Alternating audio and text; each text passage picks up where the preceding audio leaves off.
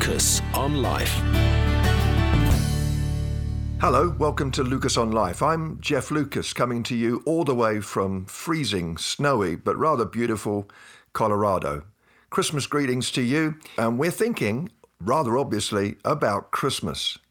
It was an excellent Christmas get-together. I'm part of a little gang of 4 chaps who meet quarterly to talk, watch movies, pray, eat, drink wine, eat, and then eat some more. Every year we get together with our wives for an annual Christmas soiree.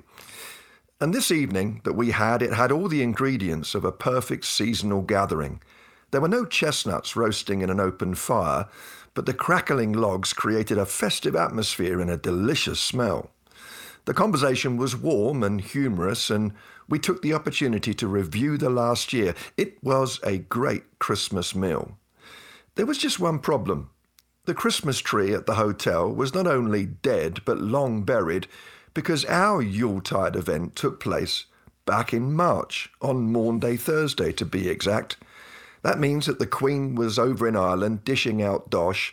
Christians everywhere were hopefully searching out fair trade Easter eggs, but we were doing the ho-ho-ho routine in Cheltenham. There was a perfectly good reason for our delayed Advent bash. I once heard of a church who were very much into spiritual warfare, but not quite so much into sanity, who decided to celebrate Christmas Day on Boxing Day in order, as one member explained, to outwit the enemy. I marvelled at the idea of messing up Satan's and possibly Santa's diary dates and tried unsuccessfully not to laugh out loud at this ridiculous idea. But our 3-month belated Christmas celebration was simply due to busyness, flight schedules, and the availability of the hotel where we stayed. Confusing the powers of darkness wasn't what we had in mind. But sharing a Christmas and an Easter greeting during the same evening got me thinking. I wonder whether card-carrying nonconformists like me, who are quite unaccustomed to stained glass or anything that is both ancient and modern, actually miss out on the blessings of the Christian calendar. Throughout history, God has used the rhythm of the changing seasons as a memory nudge to his forgetful people. As the Jews journeyed through life, they paused at the sacred signposts of a variety of covenantal celebrations, like Passover, Tabernacles, Purim, Rosh Hashanah, Yom Kippur, and the Sabbath. Their diaries provided prophetic wake-up calls as they remembered that, yes, they were refugees who had escaped from Egypt, but they were also a people of purpose with God himself at their helm. They partied and they paused to remember and to give thanks. Their festivals enabled them to reenact their history creatively. Not only would they hear the story rehearsed in words, but they'd participate as players in huge dramas where they were both the actors and the audience.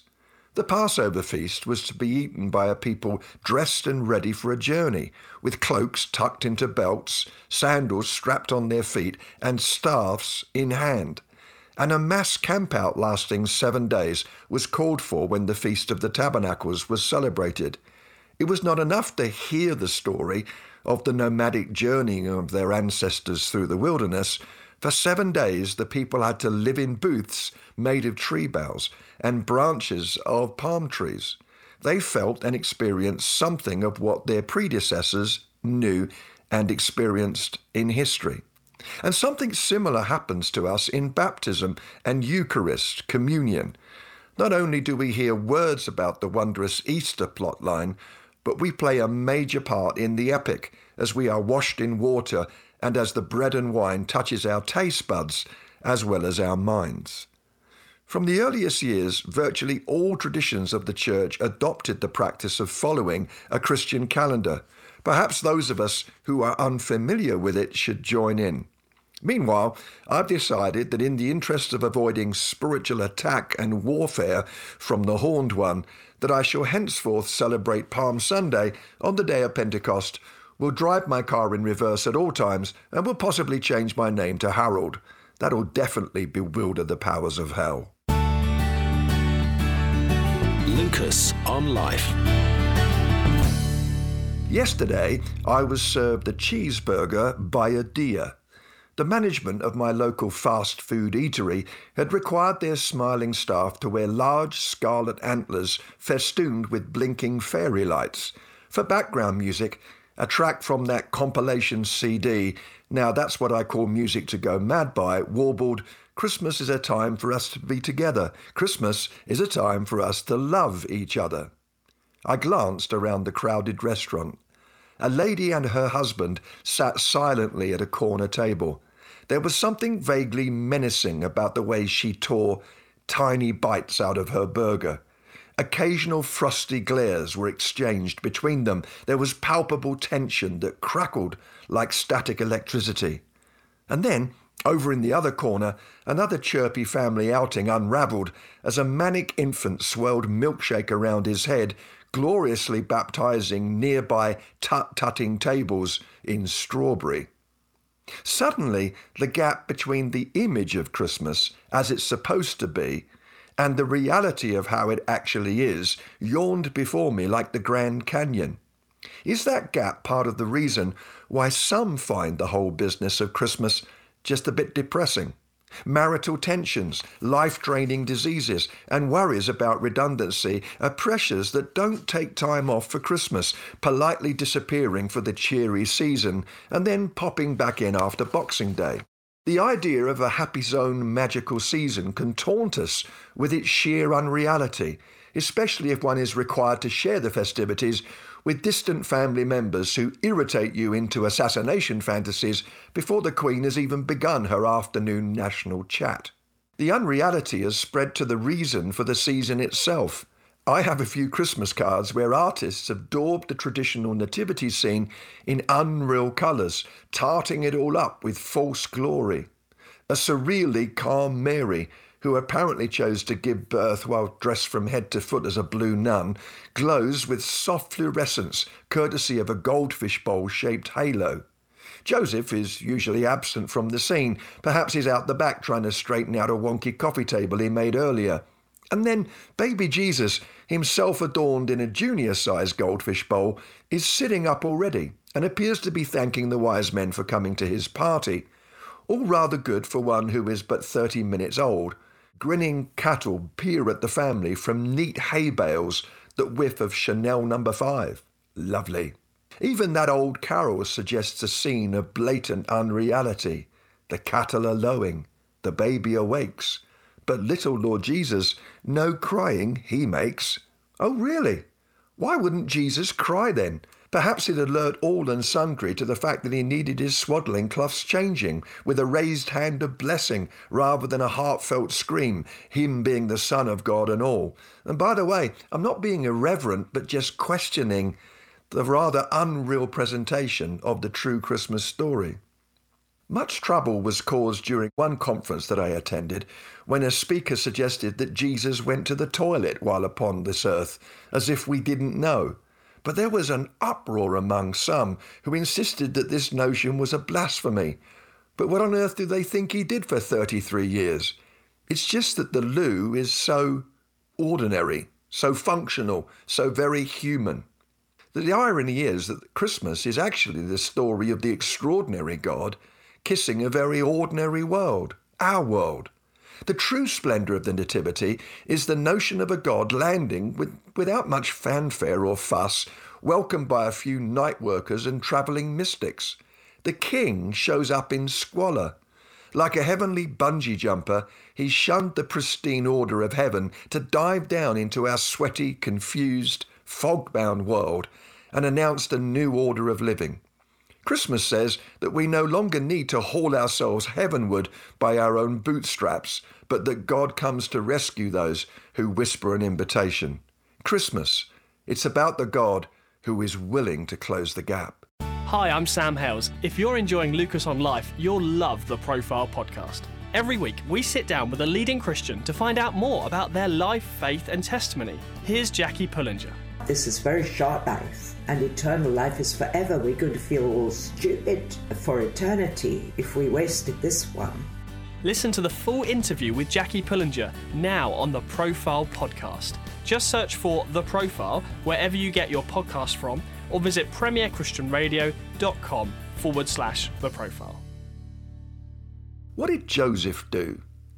John Lennon sung the questions, so this is Christmas, and what have you done? Well, I'll tell you what many of us will do this Christmas. We'll fret about getting a present for Dad because, according to surveys, he's the most difficult family member to buy for. And we'll make solemn vows to watch our weight over the Yuletide season, but then we'll go ahead and eat rather a lot. The average consumption is a whopping 7,000 calories in the Western world during Christmas Day, a fact that really creates a lot of anxiety in turkeys. And we've already unpacked those Christmas tree lights that didn't work last year, and we've been disappointed to discover that they still didn't work this year. We've hunted in vain for that single robe dud bulb that is causing the whole string to stay dark. And then, madly, we'll pack them all away, enabling us to be irritated with them again next year. And then we'll work our scribbling way through a stack of Christmas cards, sighing with relief when the job is done. So this is Christmas. And what have you done? The stepfather of Jesus, Joseph, doesn't get huge profile in the New Testament. Mark's Gospel doesn't include him at all, and Matthew doesn't mention him after the second chapter, and the Bible doesn't tell us how or when he died. But Joseph actually displayed some great character traits. He was able to admit that he'd been wrong after his first angelically inspired dream. He reversed his decision to break off his engagement to Mary. That alone makes him a great man in my book, because some people never quite come to the realization that they are not always right. His decision to stand by Mary surely didn't come without a struggle. He would have been expected to report her as a suspected adulterer. He most likely wrestled between a legal conscience and love, but thankfully, love won the day.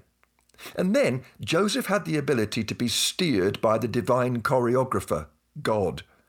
Warned in yet another dream about Herod's impending infanticide campaign, he relocated the family to Egypt. And then a third dream revealed that it was finally safe to return to Israel. Yet another nocturnal message led him to actually settle the family in Nazareth. Together with Mary, he was self-controlled too, a real example to us in our just do it culture. Joseph marries Mary, and they enter into their marriage with all of the normal sexual anticipation that newlyweds feel. But there's no wedding night, no honeymoon for a while. Ensuring that the status of the virginal conception of Jesus is protected, Joseph and Mary wait until after he is born, until beginning a normal married life together. Following God is a wonderful privilege, but it's sometimes extremely painful. Mary's life of suffering is well documented, but Joseph knew his fair share of struggles too. He trusted when he was right in the center of God's will, he found that everything still isn't plain sailing. The God who arranged a virgin birth didn't reserve them a room in Bethlehem. And then Joseph didn't even get to choose the name of his child. That was determined by angelic revelation. And then there were other painful moments and times of confusion, like when the boy Jesus went missing at the temple and then responded without a hint of unkindness, "I had to be in my Father's house." Surely that was a moment of potential pain, as Joseph was once again reminded that he was at best the stepfather to this most remarkable child who was not his flesh and blood. Joseph probably died before the public ministry of Jesus. He didn't get to witness the wondrous works of the lad he'd raised. Sometimes life is tough, but the call to stay faithful remains. And so Joseph lived beautifully, behind the scenes, often unapplauded. This Christmas, perhaps you are one of those heroic souls who serve and trust and work and give relentlessly, but who are unsung heroes. And if you're not, why not change that if you know one of those people with a tender word of thanks and heartfelt appreciation? They might sense the encouragement of God through your smile and find fresh strength in their serving, a great gift indeed. And so this is Christmas, Joseph. And what have you done? Quite a lot, I'd say. And to all those who listen to Lucas on Life here on Premier Christian Radio, have a very wonderful and happy Christmas. Lucas on Life.